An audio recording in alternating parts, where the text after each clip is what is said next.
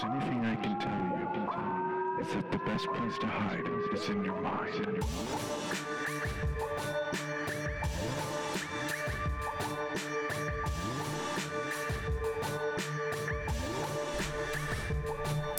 Welcome back, Ghoul Gang, to another episode of Between Lewis and Lovecraft Correspondence. That's right, you guys are the Ghoul Gang. Hannah can suck it. I don't know. She's warming up to it, I think. Anyway, this is Correspondence, where I force people on the internet to pretend to be my friend for about an hour and a half, and then I cut out the chunks where they forget that they're supposed to be my friend and only leave the good stuff, and then force you guys to listen to it.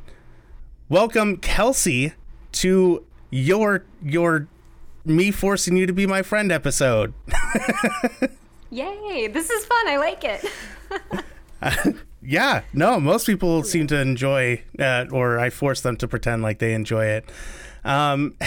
Kelsey, you are an incredible person who I admire greatly, and butterflies are just, I've forgotten to eat today. My mouth is dry. I'm sweating profusely. Everything is like going numb because I'm so excited to be talking to you.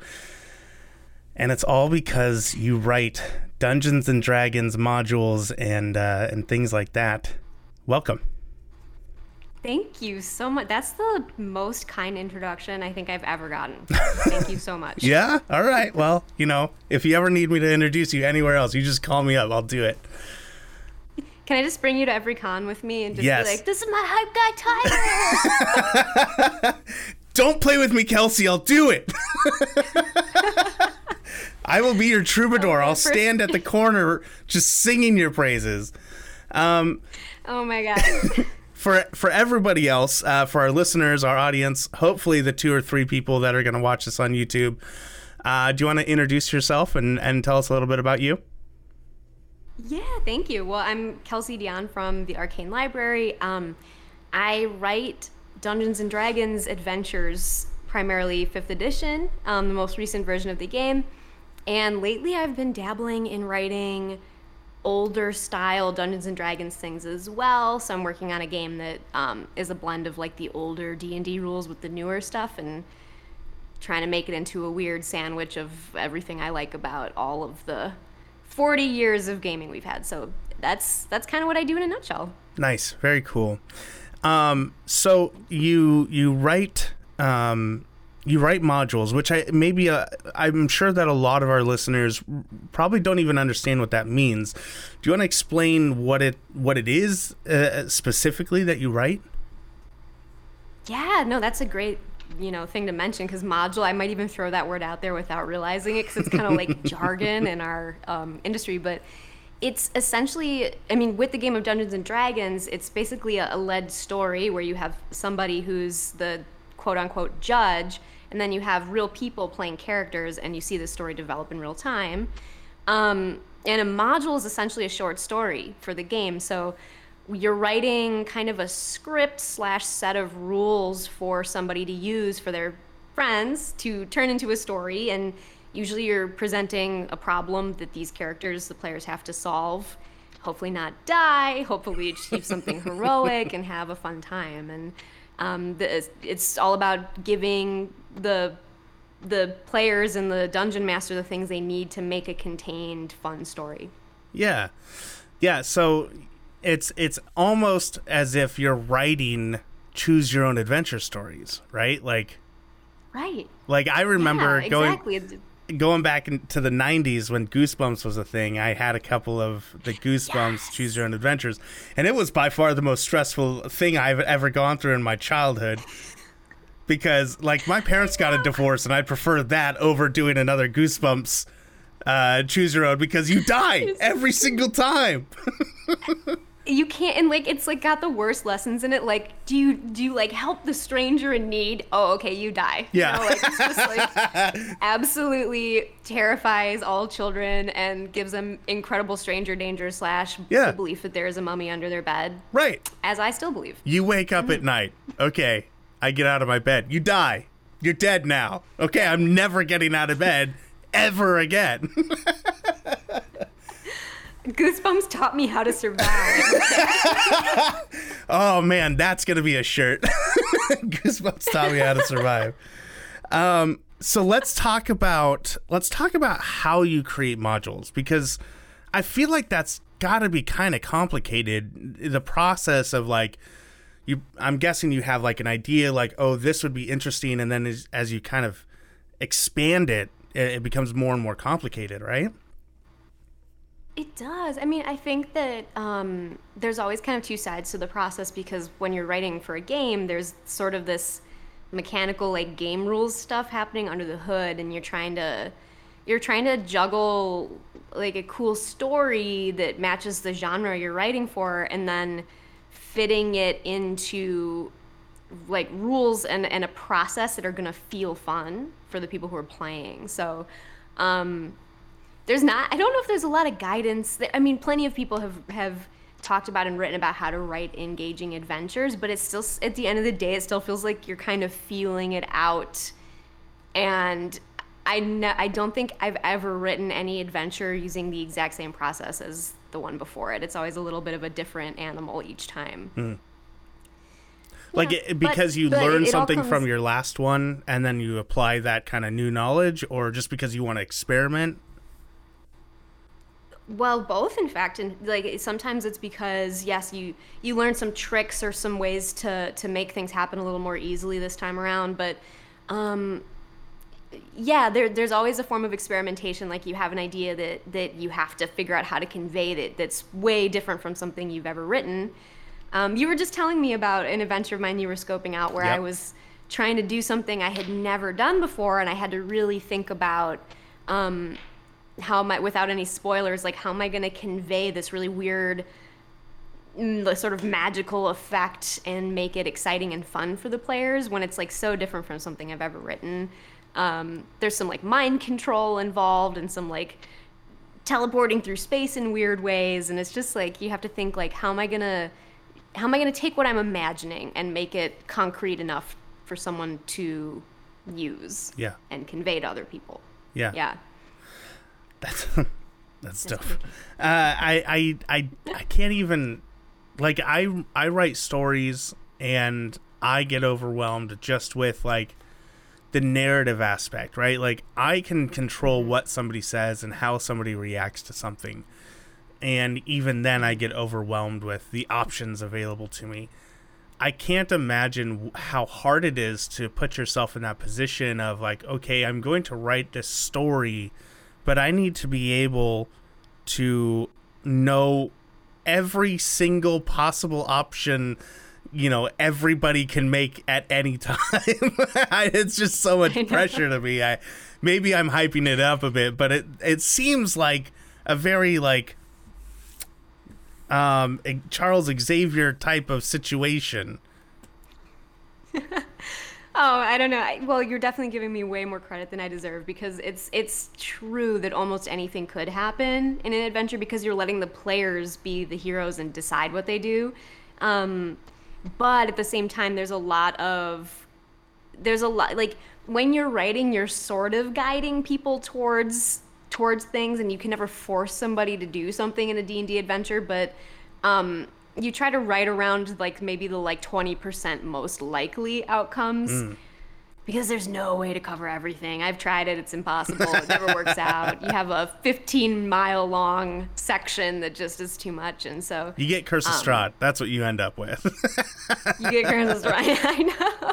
Which I love, but I think it's a really cool campaign. But like, it used to be the style kind of maybe 20 years ago where writers were celebrated by how many contingencies they could write to in their published work, and the mentality is flipped completely now, where it's like you really just try to give the people playing the most likely stuff, and you hope that you have provided like the villain's motivation and how they think, and so the person running the game can actually come up with that on their own if they need to. Yeah. And it's sort of like turning the dungeon master from a battle robot into like an active participant where they get to think and make things up too. So yeah, I kind of prefer that style. Sure. And so what got you into this? Like, did you just wake up one day, like just I have to write a module, or like were you like baby Kelsey writing modules your whole life? How did this happen? Yeah, I've been playing Dungeons and Dragons pretty much since middle school, so it's a long time for me. But oh man, but it's yeah. When I think on it, I'm like, whoa, that was like 20 plus years ago now. But oh come on, why are you doing this to me? Now I'm doing the math. Yeah, it's been too long. Don't add it up or subtract. No. It's weird. It's weird because I think I'm very lucky that I got brought into D&D. I had wonderful friends when I was in middle school. You know, middle school can go either way for people. It can either be horrible or they can make good friends. And I was really lucky to have a crowd of wonderful people who taught me how to play, brought me into their gaming group, and I just got obsessed. I loved the game. I started off as a player, and then one day our dungeon master, who actually is like this really... I didn't know this at the time, but like a revered person in the D&D community since a long time ago. His name is James Mishler, and he's like this very well-known like writer, and he's done so much contribution to the early days of D&D. And he was like our hometown dungeon master. Like we didn't know this, but this guy was running games for us on Saturdays. And there was a snowstorm one time, and he couldn't make it in, but we all got into the game store somehow. And my friends were like, well, what are we going to do? We have to play D&D today. And so I foolishly volunteered to be the dungeon master. And it was over. And had an absolute blast. Yeah, it was over. I was like, this is what I got to do now, is be the dungeon master. So, you know, fast forward, I struggled for, I will say, I wanted to start writing adventures even then as a kid. And I tried and mostly failed. I didn't know what I was doing. I didn't have a process. Like, I didn't really know how to do it. And so I kind of struggled and floundered around trying to write adventures and never really completing any until, like, honestly, like maybe 6 or 7 years ago. And then I was working a day job and still playing D&D and being like, why can't I try this? Like, why can't I try publishing my work and just seeing if people like it? And my wife was like, you have to do this. You have to give it a shot. She took me to a coffee shop. She had a notebook, and she was like, we're going to write down, like, what do you need to make your first adventure? Like, what do you got to do to get it published? Like, I can't just let you have this dream and then just let it, like, drift away. Can I borrow your wife for a little bit so that I can get... She just needs to, like, be there with a notebook for everybody. Like, what is your dream? All right, what's next? Like, do it. All right. I know. And I really don't know if I ever would have had the courage to go for it if she hadn't taken me. She took me seriously when I did not take my own self seriously. And because I never thought, you know, people are like, well, you want to write D&D stuff is your job? Like, good luck. Like, pie in the sky kind of dream. And, like, everyone around you says it's not possible, right? And then she was like, no, you should try it. So I did. And then wrote a bunch of garbage and then refined it and then tried to refine it further and eventually came up with something that I liked. And then I didn't stop after that. So that's awesome. That's why we're here. I think it's cool. I mean, I resonate a lot with the wife kind of pushing you along. I know for me, when I met my wife, who, obviously when I met her, she wasn't my wife, my girlfriend. You know, we went camping together with her family, and we just kind of went on this hike around a lake, and the whole time all we did was tell each other these stories that we wanted to write one day. And that's where it was like, okay, first of all, this is awesome. I love talking about stories. Second of all, I'm in love with this woman, and I want to spend the rest of my I want to go on a walk around a lake every day with her, so that we can write our stories. And so that was what propelled me into, like, I want to do this for real, because to me it's more than just some crazy idea. It's a story that I really want to get out there. And ever since then, I mean, my wife is the same way. She's not as much organized and, you know, like pushy as that, but she's very much like, all right, you know, what have you written? And I want to read it. And she encourages me and stuff. So yeah, I love that. I absolutely love that. That you are given permission to take yourself seriously because of the person in your life. Yeah, isn't that amazing that we both have? I mean, I wish everybody had someone who would do that for them, and Sure. I guess it's not the case, but I think that just knowing that you can take yourself seriously and that you should was the major first step, right? Yeah. So if somebody doesn't have a Rebecca or a Jesse in their life, they should be their own version of that for now and try to take themselves seriously and say, like, you know, I don't need to listen to people saying, oh, you can't write for a living, you can't, because like if anyone thought they couldn't write for a living, it was me. I was a failed journalist essentially, and I had moved into like working in tech. So I'd given up on writing almost entirely, and then I just wasn't writing the right stuff. It turned out like what I had to write what I cared about, which was D&D, you know. And it sounds like you also care about the things you write about if you talk about Sometimes, it with your yeah. wife on a whole lot. Like you got to be invested and care about it, and there you go. Yeah. Yeah. Just need a cheerleader. Yeah, exactly. So all you people without cheerleaders, go out and find one. It's sometimes it's harder than it seems. We'll be your cheerleaders. Just Yeah. tell us you need one. Hey, I invite everybody at the end of every episode to come write and show us your work.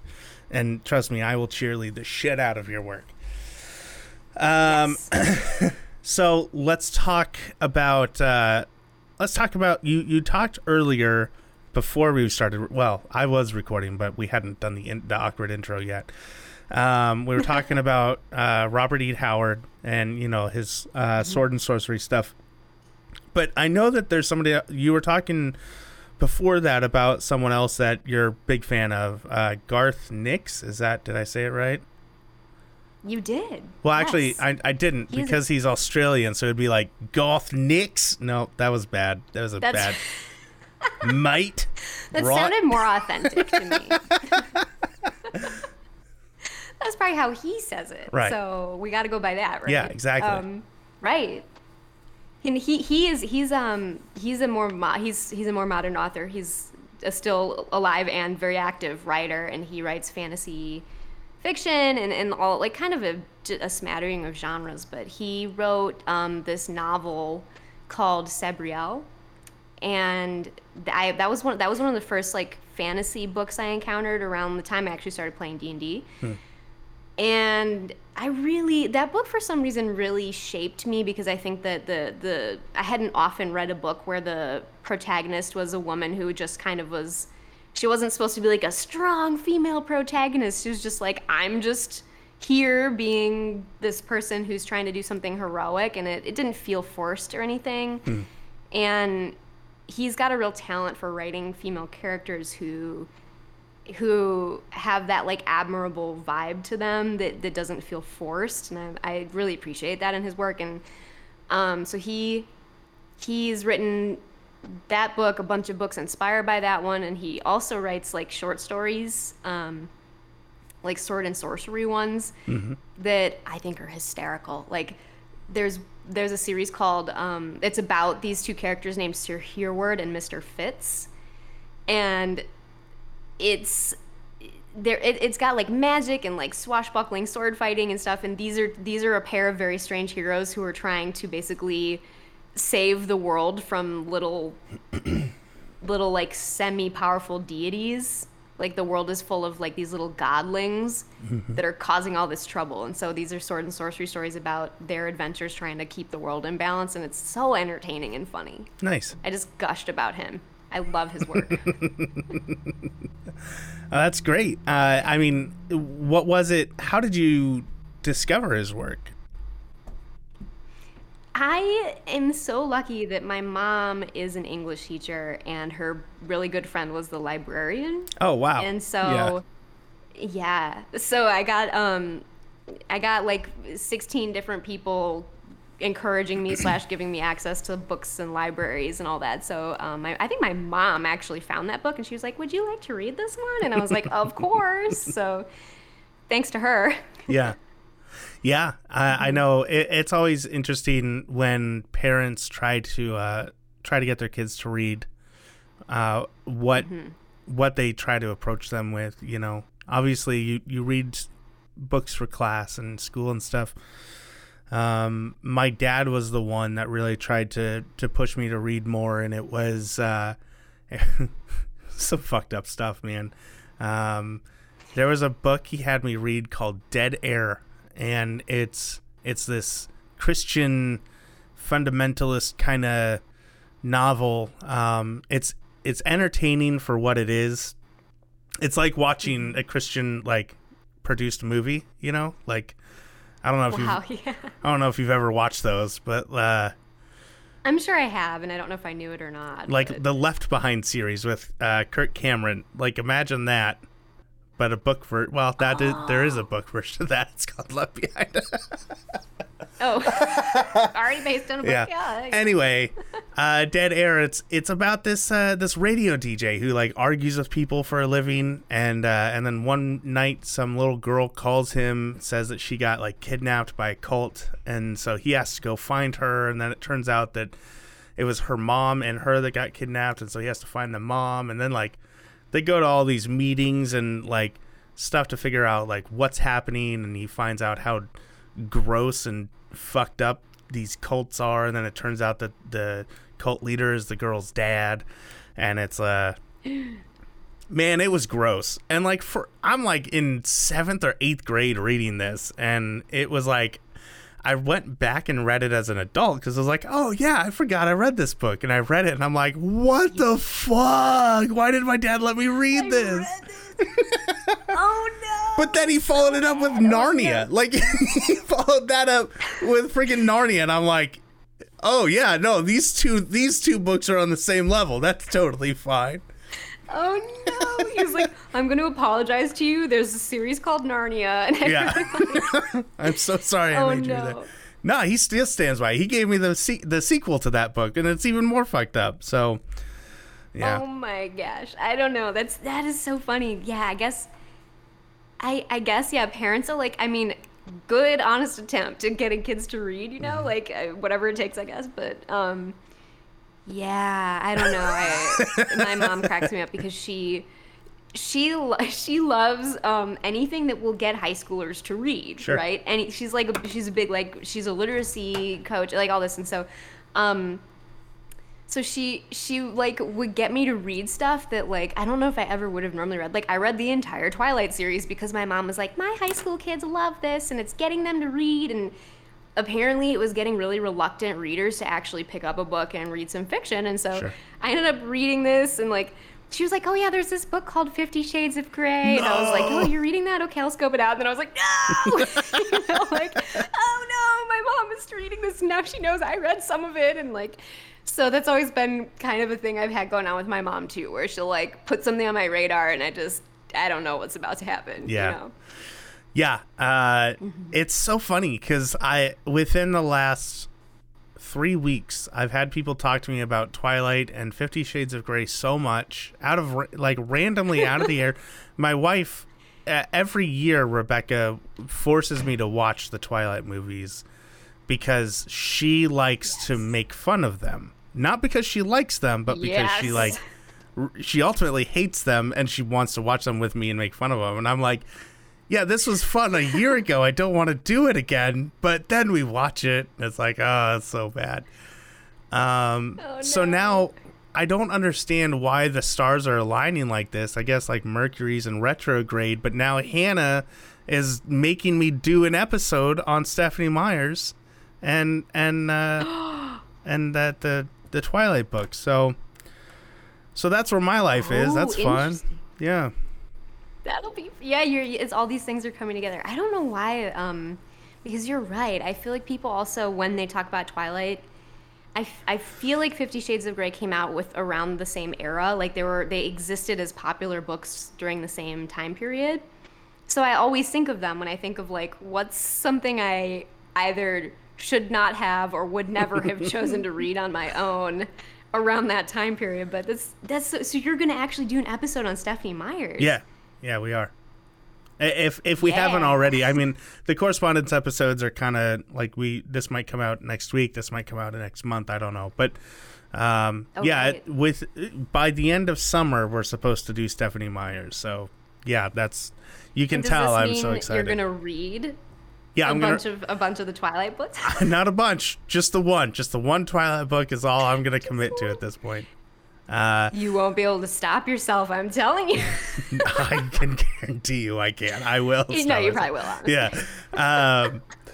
But the 50 Shades of Grey, that was technically a fan fiction of Twilight, right? Like it was. It was like, hey, what if they weren't vampires and werewolves? Instead, they just whipped and chained each other, right? There you go. Yeah, I was shocked when I found that out because, full disclosure, I did not finish reading 50 Shades of Grey. I was like, man, this is really not my vibe. But like, I didn't really notice strong parallels between the two, except the fact that the female protagonist is like completely powerless in her own fate and future at all times. Sure. That was the only parallel I could find, but that's about it. Yeah. And I mean, yeah, I think the reason why it became so big is because it did end up taking its own kind of thing. It had its own life because it was different enough. But then like that little spark of, it was fan fiction first, really kind of gave it something interesting to talk about. Yeah. I don't know. And how often does somebody's fan fiction become like an international bestseller? I mean, that's like the dream come true for fandom. So yeah, I've never. You just gotta add whips to Harry Potter, and then suddenly, please don't. Do that. I think someone already has. I think it's called My Immortal, is what it's called. Oh no! A friend of mine, Britt Winchester from the Contrivance podcast, forced me to read the first like 3 chapters with her on a podcast that she wanted to start. So that was fun. You brave soul. Yeah. And that's... I mean, I guess that's kind of, whenever there's a fandom, there will be fan fiction about it, and then there will be constantly racing to the bottom style fan fiction as time goes on. So Rule 43, right? Yes, yeah. Exactly. Part of me is always interested to just see like how bad can it be. Like people say, oh yeah, you haven't seen it, it's bad. And I'm like, I want to see how bad what has someone done to this thing. I feel like that's exactly it is. Yeah, it does get you curious. Like, what did they do with this source material? And then there are for sure some fan fiction writers out there who are actually extremely talented writers. Yeah, they write like really great scenes where you're like, wow, like they're great. And so I don't know, maybe it's just a way for, I guess it's the write what you love mentality. Sure. I mean, yeah, when I first started writing, the first thing I ever wrote was in essence a crossover type fan fiction. Because one of the other books I read as a kid it's a book called This Present Darkness, and it's all, it's a story of this small town and the reporters and cops and people dealing with, all the stuff happening in town. But then like aside from that, you see the spiritual realm where angels and demons are fighting each other, and it's like badass. It's like, this is dope. I just make this the whole story because this is all I care about. And so as a kid, I started writing this story called The Bracelet Bearer, which very quickly I realized as an adult was very much The Hobbit, or not The Hobbit, but Lord of the Rings, mixed with the Present Darkness story, where this kid gets a bracelet that kind of teleports him to the spiritual realm, and he does angel demon fighting stuff, and so like that awesome. Is in essence fan fiction of those two things put together, and it's just a way to kind of try out the process of writing, and being creative. And I think a lot of people they get so wrapped up in the I'm gonna write fan fiction that they don't realize that they are good writers, and they don't have the confidence to say, no, this is my original work, let me write some original work, because they've like put themselves into the box of fan fiction writer. Right. And I wonder too, I mean, I wonder if people who sort of have the title of fan fiction writer, if they if they feel like that's not like a worthy title in some way, or Yeah. they're like, oh well, I'm only a fan fiction writer, like, which they shouldn't feel that way, because look at 50 Shades of Grey. I mean, best-selling material. I'm not sure. I actually don't know if it's good because I didn't finish reading it, but that was fan fiction. So, and you know what's funny? As we were talking about this, it just occurred to me that I think that Dungeons and Dragons, like what I do, it's really it's fan fiction, because I'm writing in a shared universe where there's a lot of crossover between other authors and a lot of continuity. And, you know, a dragon's a dragon, and like things work in a certain way, in a uniform way across the rules. And so I'm like, holy smokes, I think what I do is in some form fan fiction as well. Sure. So, Yeah. what do you know? I think you're right. And honestly, and nothing against you or anything, but like, have you thought about the idea that maybe you should stop writing these modules and start writing your own stories, your own novels? That would be so fun. And I've definitely taken stabs at writing, like prose fiction. And I've never really gotten to finishing any of it. And I'm not totally sure why. I don't know, ultimately, because I almost feel like writing D&D material is my preferred style. Sure. In a way. And it's not like it always comes easily, but I feel like for some reason, it's a way that I can express my ideas that I'm satisfied with. Yeah. And then when I turn around and try to write prose fiction, I just can't quite get there with it. So maybe I just need to try it again, because there's a lot of crossover for sure. I think, but who knows? For me, I was like, I want to write comic books, because that's, kind of the same idea. I was like, I don't know if I'm good at prose. I'm just going to do comic books because I know comic books. I like the idea of writing comic books. And then I wrote a graphic novel, air quotes for our audio listeners, that ended up being 65,000 words long. Like that, yeah, way too long for a graphic novel. Insanely too long. It wasn't a good book either. It was a piece of shit story. So never gonna happen. No. But the point is, I wrote 65,000 words. A novel is 50, right? And so I was like, holy shit, I can write a novel. Like, I can do this. And so I started the whole process of like, okay, let's try and write a novel.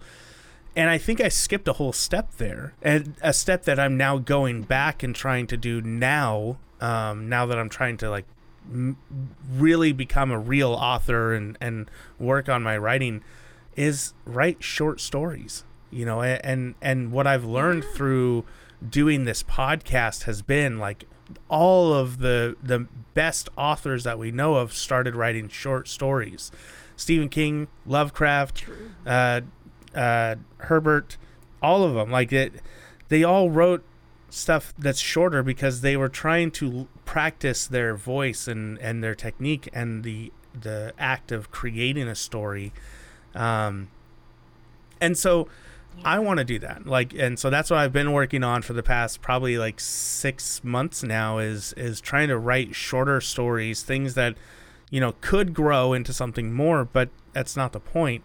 And so that would just a little bit of advice. Like, maybe don't try to write a novel. Maybe just try to write a short piece, maybe like 2,000 words, maybe 5,000, maybe 10,000 if you really want to do it.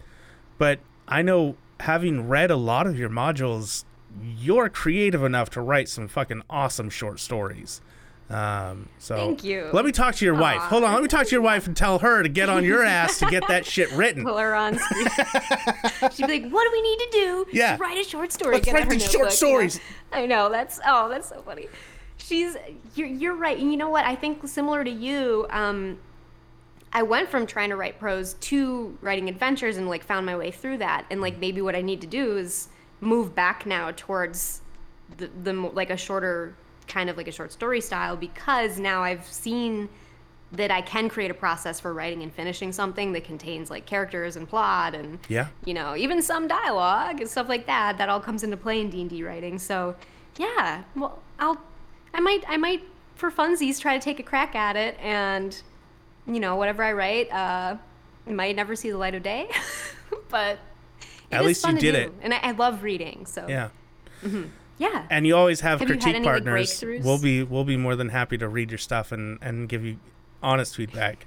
Mine will be really supportive. you. Hannah's, if you have her read it, she'll tear you apart, but in a good way. Oh, good. She does that for me, and she makes You me better. need that. Yeah. You need that. It's hard to find. It gets harder and harder to find, like, honest critique. You know, I don't know. It can get hard. I will say, like, now that I have a few adventures published under my belt, you know, I don't get to sneak around and have people, like, blow up what I write online and, like, see what they're saying and you know, get some good feedback from that. I feel like it's a little harder to find someone who's really, like, willing to rip something that I wrote and really, like, give it to me straight about how bad it might be. Yeah. So there's still people in my life who do that, but it cracks me up how I have to be like, no, you should be mean to me about this. Yeah, I going back, I was able to finish a short story when somebody approached me about writing a short story that they might be able to use as kind of the guide for a video project that they wanted to do, which I was like, yeah, that's dope. And so it took me almost a full year, but I was able to write it, and I am, like, extremely happy with the way that it turned out. And so now I'm in the process of reaching out to some writer friends to be like, hey, tear this thing a new a-hole, because I need to know before I send it to this guy, if he's interested in really making this into a video, I need to know I'm sending him good work so that he knows I'm serious. So it's still a matter of building a lot of confidence for me, because the stuff I have written, I've gone back and read and been like, wow, I'm not a fan of that writing. I can do better. But then when I do write, I'm worried that I'm still writing at that, at that level I was at 2, 5, 10 years ago. So that's a lot of it for me. Yeah. That is hard. I think that way too about my work. Like, I look back at the earlier stuff I published and I'm like, oh wow, I've definitely learned a thing or two since then. But Sure. That doesn't necessarily take away the merit of that work, and I think it still has enough quality to be worthwhile. But it's fun to see yourself growing as a writer and to notice that you've improved your techniques in ways that you never even could have guessed at. Yeah. So yeah, it's all part of the process, I guess. So, what's the life of a content creator such as yourself? What's life like for you? Just, this is, I guess, maybe more of a, I'm curious. What do you do? Yeah. What do I do all day? I know. I don't even know. I would say about 20% of my day is spent lamenting how I don't have a very concrete set of processes for how I do the things I have to do. It's a constant work in progress, but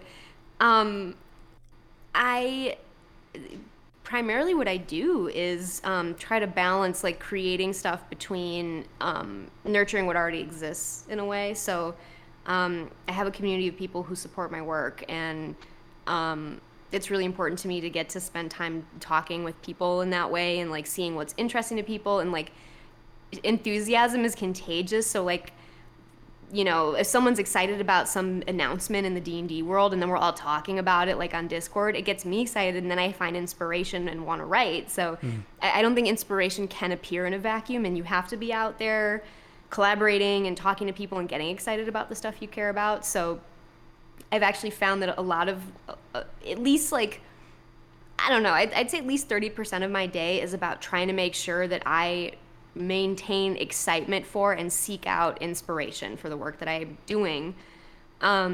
Real quick, not to derail you or anything, but you said there's a community of people, and I'll be honest, I looked really hard. I couldn't find a Patreon for you. Do you have a Patreon? I don't. No, I don't. I don't. I've gone around and around about whether I ought to do it, but I'm so bad at publishing, like, on a consistent schedule, and I don't want people to be disappointed by the fact that they're my patron, but I'm not putting work out. So I am supported 100% by people buying things through my website. Okay. 100%. So I would just say, I feel like it's just saying, me personally, I would be supporting your Patreon, even if it's inconsistent production. I'm not going to talk for anybody else on your Discord or anybody listening, but when I find someone, and I do this with the Monster Hour podcast, I don't even care about getting their newest episode. I don't. I just love their show so much, and I love your work so much that I just want to help you out in any way I can, because I know how much Patreon can support people. And so, like, you know, even if it's just a part of your support, that just saying, if you come out with it, just email me. Let me know. Thank you. You make a persuasive case for, you know, I should consider it. And I know you can set it up that it only would, like, charge a patron if you actually release something instead of it being, like, a monthly thing, which I would feel a lot better about. So, yeah, I'll think about that. Yeah, sorry. I didn't mean to derail you or anything. I just wanted to before I forgot.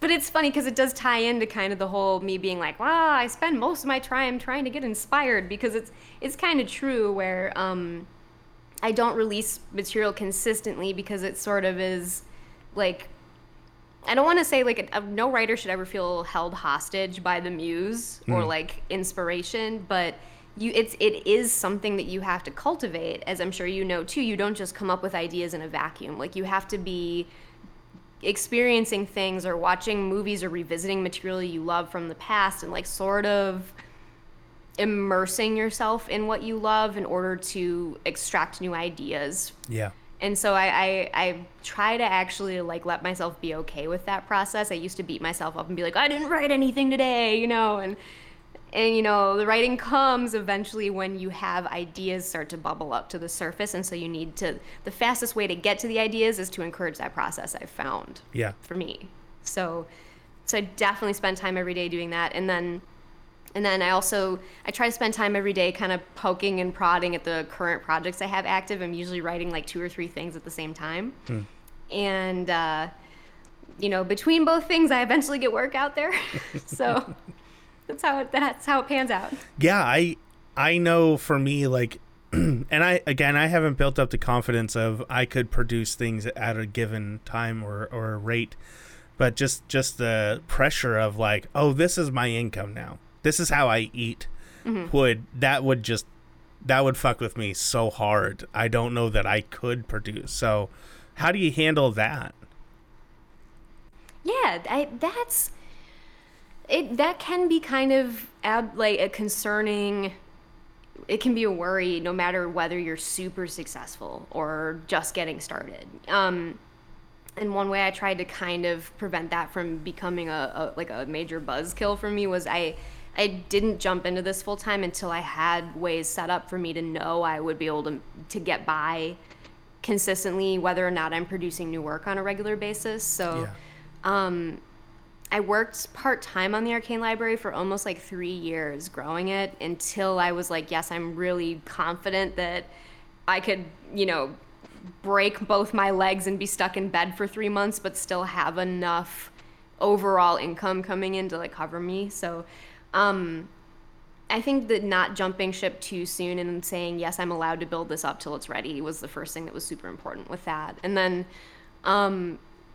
you know, there are times where it's still a little bit like, well, I better write something quick, you know, like it can get that way. But I haven't found it to be any more stressful than being in a job I hated. I'll put it that way. Sure. So being in a job I didn't like doing, I think overall was far worse for my mental health than some of the uncertainty that might come with what I do now. So for me, it's a happy trade.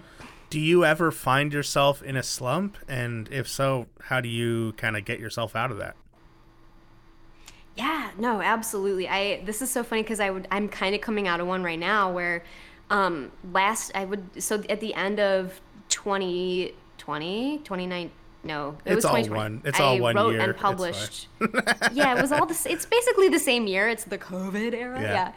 Yeah. So during that strange 2-year-long 1-year period, I wrote and published, I think, 7 or 8 adventures in like a 12-week period, which was insane. Like for me, that's a lot. That's a lot. And that was a huge marathon in a way for me for writing. And I've kind of been recovering creatively ever since that. So I've spent maybe the last like 4 or 5 months kind of poking at projects and having half-formed ideas and working on them and saying like, I don't think this is going to work, and setting it aside.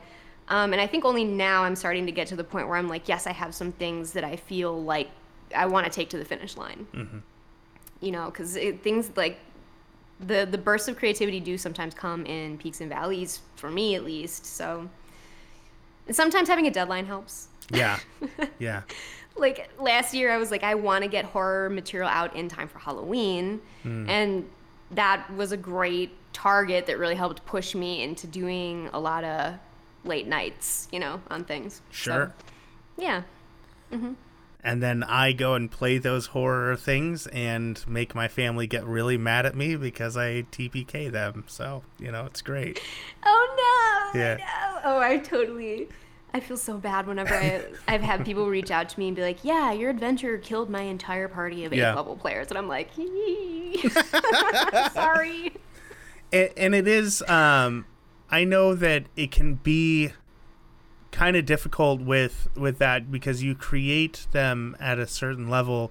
Is there a lot of, like, do you do a lot of math for that sort of thing where, like, you're like, this is level 6, and you're throwing in creatures that are like, sorry, listeners who don't play D&D, but you're throwing like CR 8 and 9 creatures in there, and you're assuming, okay, they're going to be fighting maybe one encounter here, and then they're going to fight this big guy that's even higher CR than what they should be, and then they're going to go fight the actual bad guy. Like, that's kind of, I've seen a little bit of that formula. Do you do that? No, like,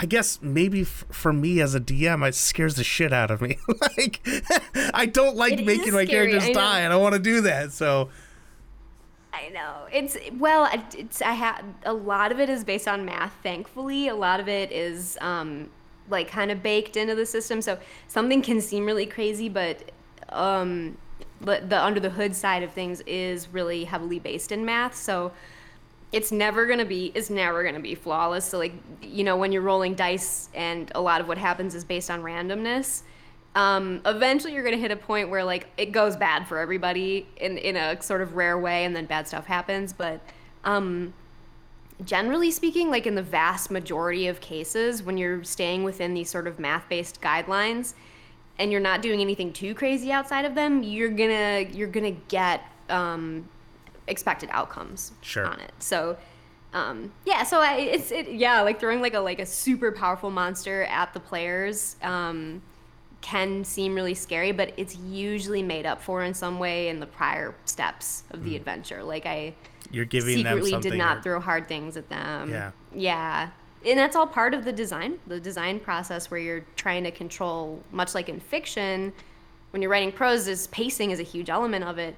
And in Dungeons & Dragons, story pacing is tied to math. Like, the definition of how something clocks in and the pacing is going to be very tied to the math behind it. Sure.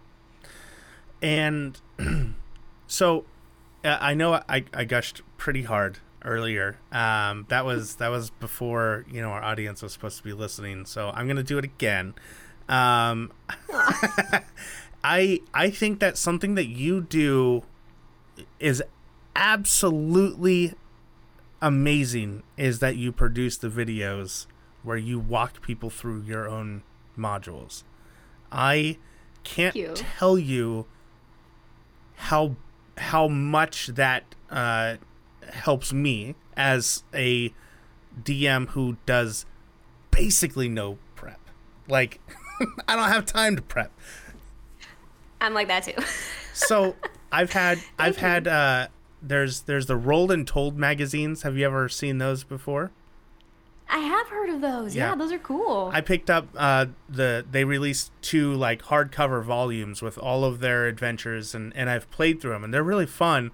But there's sometimes where an adventure that they've created leaves out some kind of important information, or it's very nebulous, and so it's up to me to figure it out.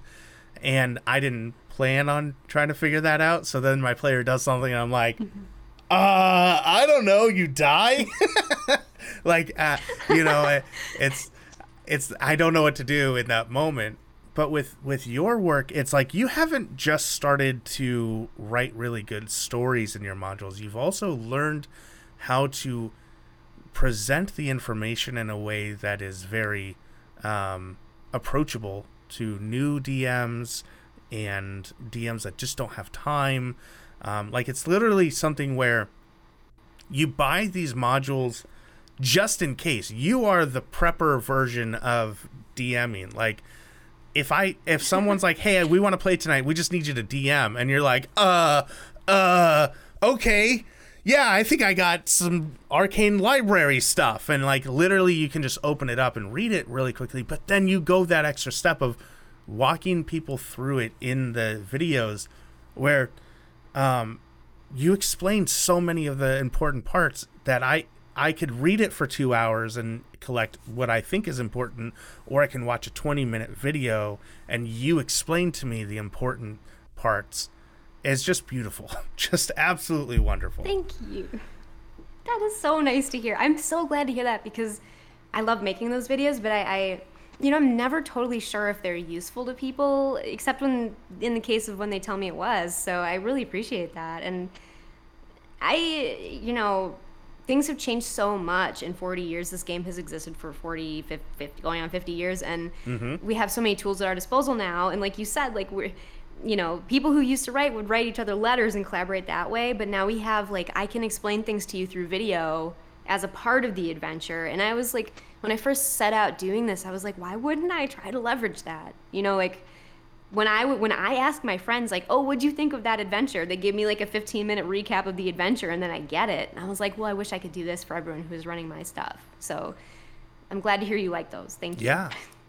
I think, and I know you mentioned earlier, like, oh, I don't know, you're not sure if you can ever start streaming D&D, but I mean, seriously, if you can, doing it where you play through the adventures that you're writing to show a DM, like, this is what you can do with it, or what you had in mind, would just be literally a whole nother level of stuff where I would subscribe to that just to see how you run it, how you would and picture things happening, on top of watching players try their hand at it. And when you do, call me. I demand to be a part of that cast and crew, and yes. Hopefully play something. That would be so cool. I would love to do something like that. Like, I'm definitely gonna, you know what, I was definitely thinking of doing some things like that for the game that I'm writing, because no one's ever played it before, and I'm like, how else am I going to show people how to play this? I don't want to like write them like a step-by-step, IKEA, like, like a guide of some kind. Like, it would be great to just show people a game and have them get a feel for it that way, because I mean, isn't that how most people learn to play D&D? Is like you have a friend teach you. Yeah, you don't know what D&D is until you show up and they're like, here, you're playing the Orc Barbarian because that's the easiest character to play. And, now we're going on an adventure, and then you just do it, and you have fun, and then you're hooked, and 20 years later, you start a podcast about D&D and shit. That's right. Your futures will be podcasting in 20 years about this game. Yeah. Yeah. It's true, though. I love that, and so that's what I would love to do most, too, is, like, I really appreciate getting to make stuff for people to use and then like helping them use it, because that's what I wanted when I was first writing adventures. And like I really did flounder for like years, probably for like 10 15 years, trying to figure out how to write and convey stuff for adventures. And like I would ask people who had published work, I'd be like, how do you write an adventure? And everyone would tell me like their different version of it. And I, as someone who struggled so greatly with getting to that end result at first, like I empathize so much with people who want the guidance, who want to be explained, like, why is it set up this way? Like, what is the important stuff to know? Like, that's all stuff that I really enjoy conveying to people. Yeah. Yeah. Man, I've got this crazy Charlie Day looking notepad here full of things that I want to ask and talk about. Do you have advice for like new DMs for people who are just getting into it? Yeah, would it be, do you think, like for people who want to run games or people who want to write, or both potentially? Both, yeah. I mean, I'm not going to tell you to not give people advice. Yeah, because I think, what's funny is it might even be different depending. Like for someone who wants to learn how to run D&D games, I would say start by playing in a couple, playing a few games, and like maybe even play where it's not always the same DM. Like see how people DM differently. Like play 2 games with one friend and then have your other friend run 2 games, and like see how they do it and what one person is good at and what the other person, brings to the table. Because I learned so much about how to be an effective DM by having many different DMs show me their tricks, So, and then don't be afraid to jump in, because even now, I've been doing this for so long, I still feel like I don't know what I'm doing sometimes when I sit down at a table and like people do things I'm not expecting. Yeah.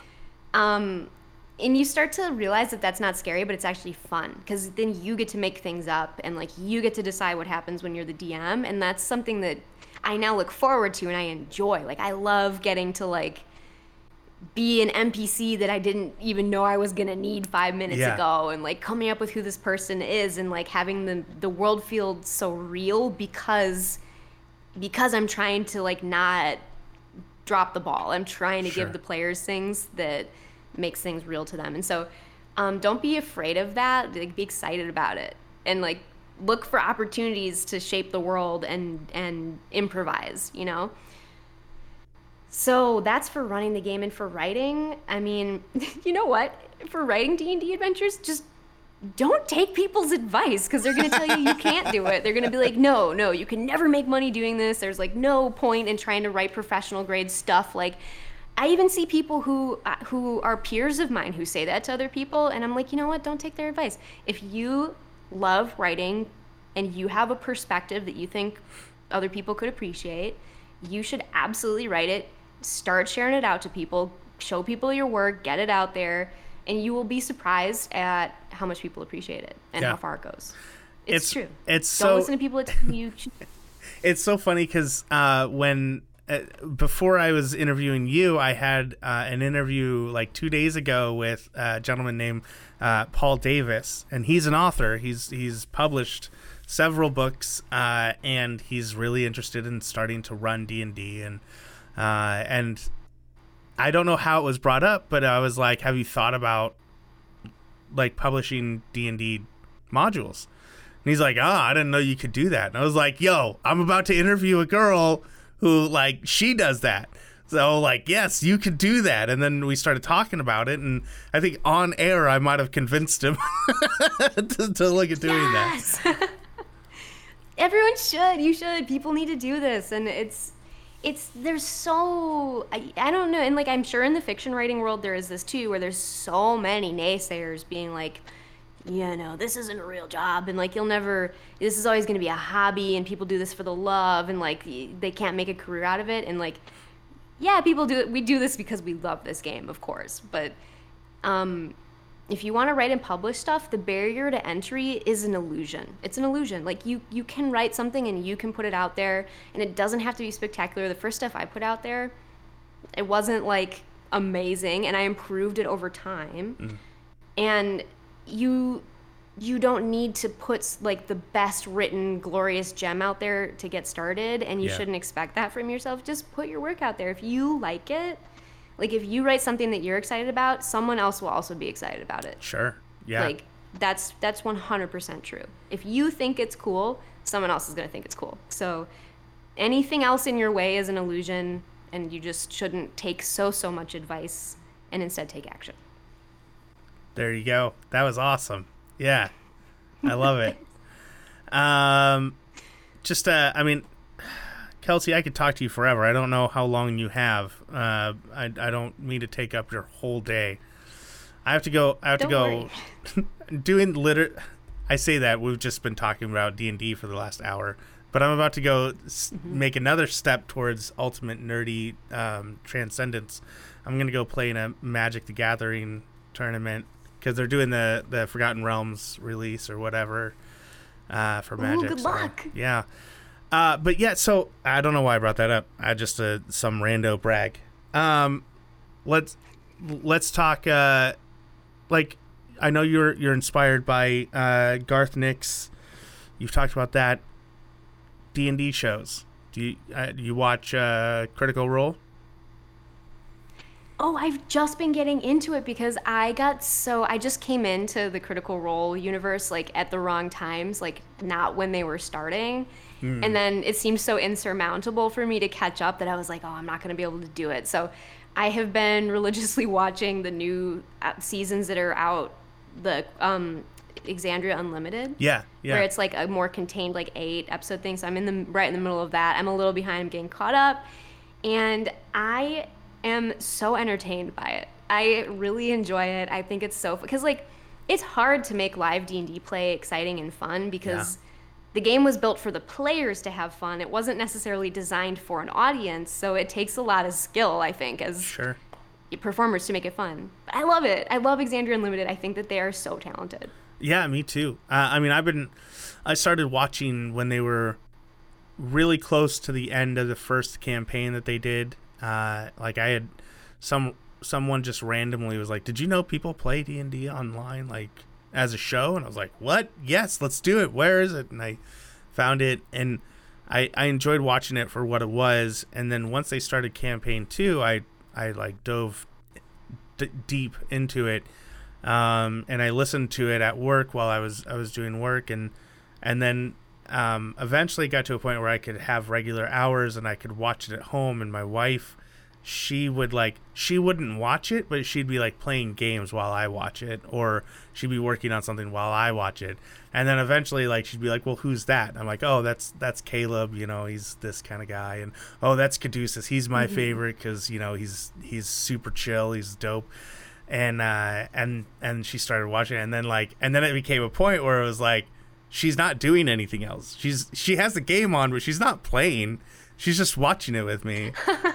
And she got pulled in. Yeah, she did. And then it got to a point where I was like, I came home one day and she was on episode 3. She had stayed home from work. She didn't call in, but she didn't go into work. And she was on episode 3, and I come home and I'm like, "Oh, why are you watching episode 3?" And she's like, "Well, I finished episode 1 and 2." So I was like, "Today?" I was like, that's 8 hours. She's like, "Yeah, it's really good." I know. So she has been for the past. So she would with me. She would stay current and watch what's happening, and then when I'm not around, she'll watch. You know, she's trying to catch back up to where she had first started to get into it. So she's been doing and backfill. Yeah. She's been doing it hard, like really pumping it in. And then I was like, well, you should check out the Adventure Zone.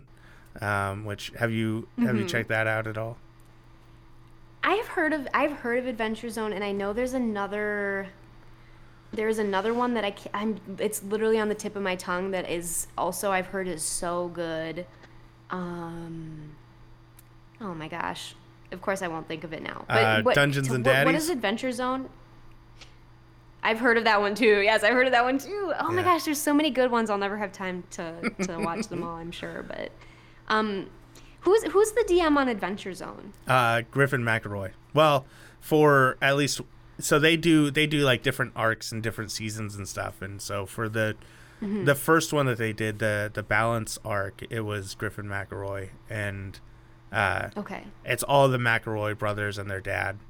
And if you don't know who they are, not to condescend, but if you don't know who they are, they started by doing the show My Brother and Me, which is just a massively popular podcast. And then they for like a fundraiser, they did, "Hey, we'll play an episode of D&D," and then people fell in love with it so much that they just kept it going, and it became like the number 2 podcast for D&D. Wow. Yeah. Wow. My personal favorite though is Dimension 20. Have you watched? That's the one. I've heard of Dimension 20. I've caught a few episodes of it, and again, unbelievably entertaining. They're so good. Yeah. They're so fun to watch. And everyone on the I don't remember which episode it is I caught. I think I caught like a one shot that they were doing that wasn't strictly part of a actual like continuing storyline. Oh, okay.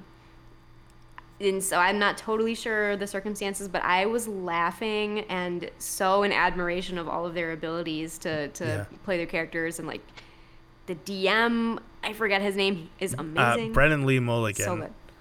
Yeah. Yes. Legit, like, is... I know a lot of people love Matt Mercer, and he's great. Nothing against Matt Mercer. And Griffin McElroy is wonderful. But Brennan Lee Mulligan, in my opinion, is the best that there is. He's the best at yes-anding people, which in this day and age of D&D, that's the best skill that you can have as a DM.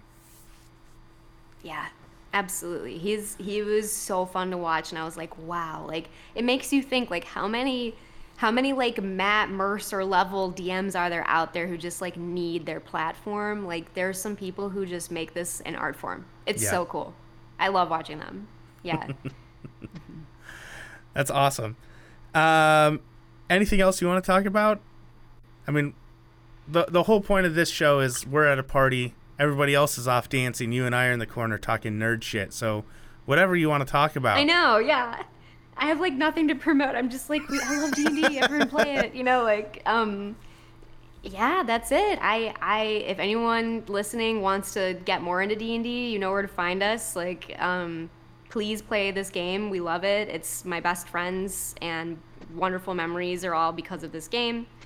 So check it out. Yeah. You have to play. And go specifically check out the Arcane Library. If you want, I wouldn't be mad. It's just arcanelibrary.com, right? Or is it the? Yeah, like the I think both point to me, thearcanelibrary.com or arcanelibrary.com. If you Google I bought both it domains. shows up. I just went nuts. I bought both. It's good. And I highly recommend getting the bundles because you do a good job of like bundling things together, and you can take those bundles and kind of start your adventure with your group and then like tell a story between those adventures, and kind of it's really fun. And buy a t-shirt. I haven't bought a t-shirt yet. Oh, thank you. I still need to. They're fun, you know, but you know, that's the adventures are definitely the thing that are my greatest love to write. So hopefully there will be more soon. There definitely will be more adventures. I forgot to ask this. So you were saying earlier that you do like there's no real barrier to entry, but it's not just that you write them. Like, you get really gifted artists to do art for these as well, right? Thank you. It's a mix. Like, I hire some art out, and some of it is like actually high quality stock art in some cases. Oh, wow. Like, okay. Even like super high people who are publishing at a way higher level than me will sometimes turn to stock art either because they found it inspiring, it like gave them an idea for something that they wanted to write, or because they're trying to find some like good quality spot art that matches a certain vibe. So like, people should not feel intimidated by art. You can write an entire adventure on high quality stock art and like on a like $100 art budget. Seriously. So okay. People should do it. Yeah, for real. Yeah. I didn't realize that you were doing stock art either. That's super dope. So yeah, I absolutely use stock art. It's like sometimes you see something and you're like, I have to write an adventure to this piece of art. It's so cool, you know. So wherever the art comes from. So like the image that you did for the Lens Wizard story. What's that one called? Oh yeah, Gate of the Lens Wizards. Yeah. That was a piece of stock art. The cover that it is? The cover is, yeah, and I don't know if it's a well-known piece of stock art, but it's that I went on this whole inspiration bender just based off of that particular stock artist portfolio. Really? So even just looking through stock art will give you spectacular ideas for what you want to do. So I recommend people do that. Where do you go? What site do you use for stock art? Yeah, you can go to, Shutterstock is huge. Okay. You can get great quality stuff on there. D&D specific, you can go to There are sites like Drive-Thru RPG, which is a website where people publish all kinds of like role-playing game material, and lots of stock artists will have a presence on there, and it's very specific to like the D&D genre. Yeah. So you have to hunt around on there, but you can absolutely find some very inspiring and very high-quality stuff. So Okay. It's wonderful material, and I wish more people could find these stock artists and support them in turn, because they're putting out such great work. Yeah, yeah, absolutely. Okay, awesome. Well, there you go. If you guys want to become a D&D module writer, I mean, Kelsey's blowing it wide open for you here. You have no You excuse. stock art. Just go get stock art, get a hold of her wife, and then take her wife to a cafe, and she will force you to write. It's great. There you go. That's all it takes. All right. That's really about all it takes, though, to be honest. Well, and with that, I think we're gonna to end the recording so we can nerd out a little bit more and not record it. Kelsey, thank you so much for hanging out with us today. Thank you, Tyler. It was so nice to talk. Thank you for inviting me on. Yeah, absolutely. And if you guys want to support Kelsey or check out her work, like we said, go to thearcanelibrary.com. And yeah, go check them out. Go see some indie content creators that are living their dreams. It's really cool. And as always on Correspondence, I don't have a sign off, so it's just going to be real awkward as I try to think of something to say.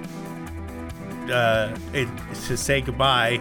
It's going to be me saying goodbye.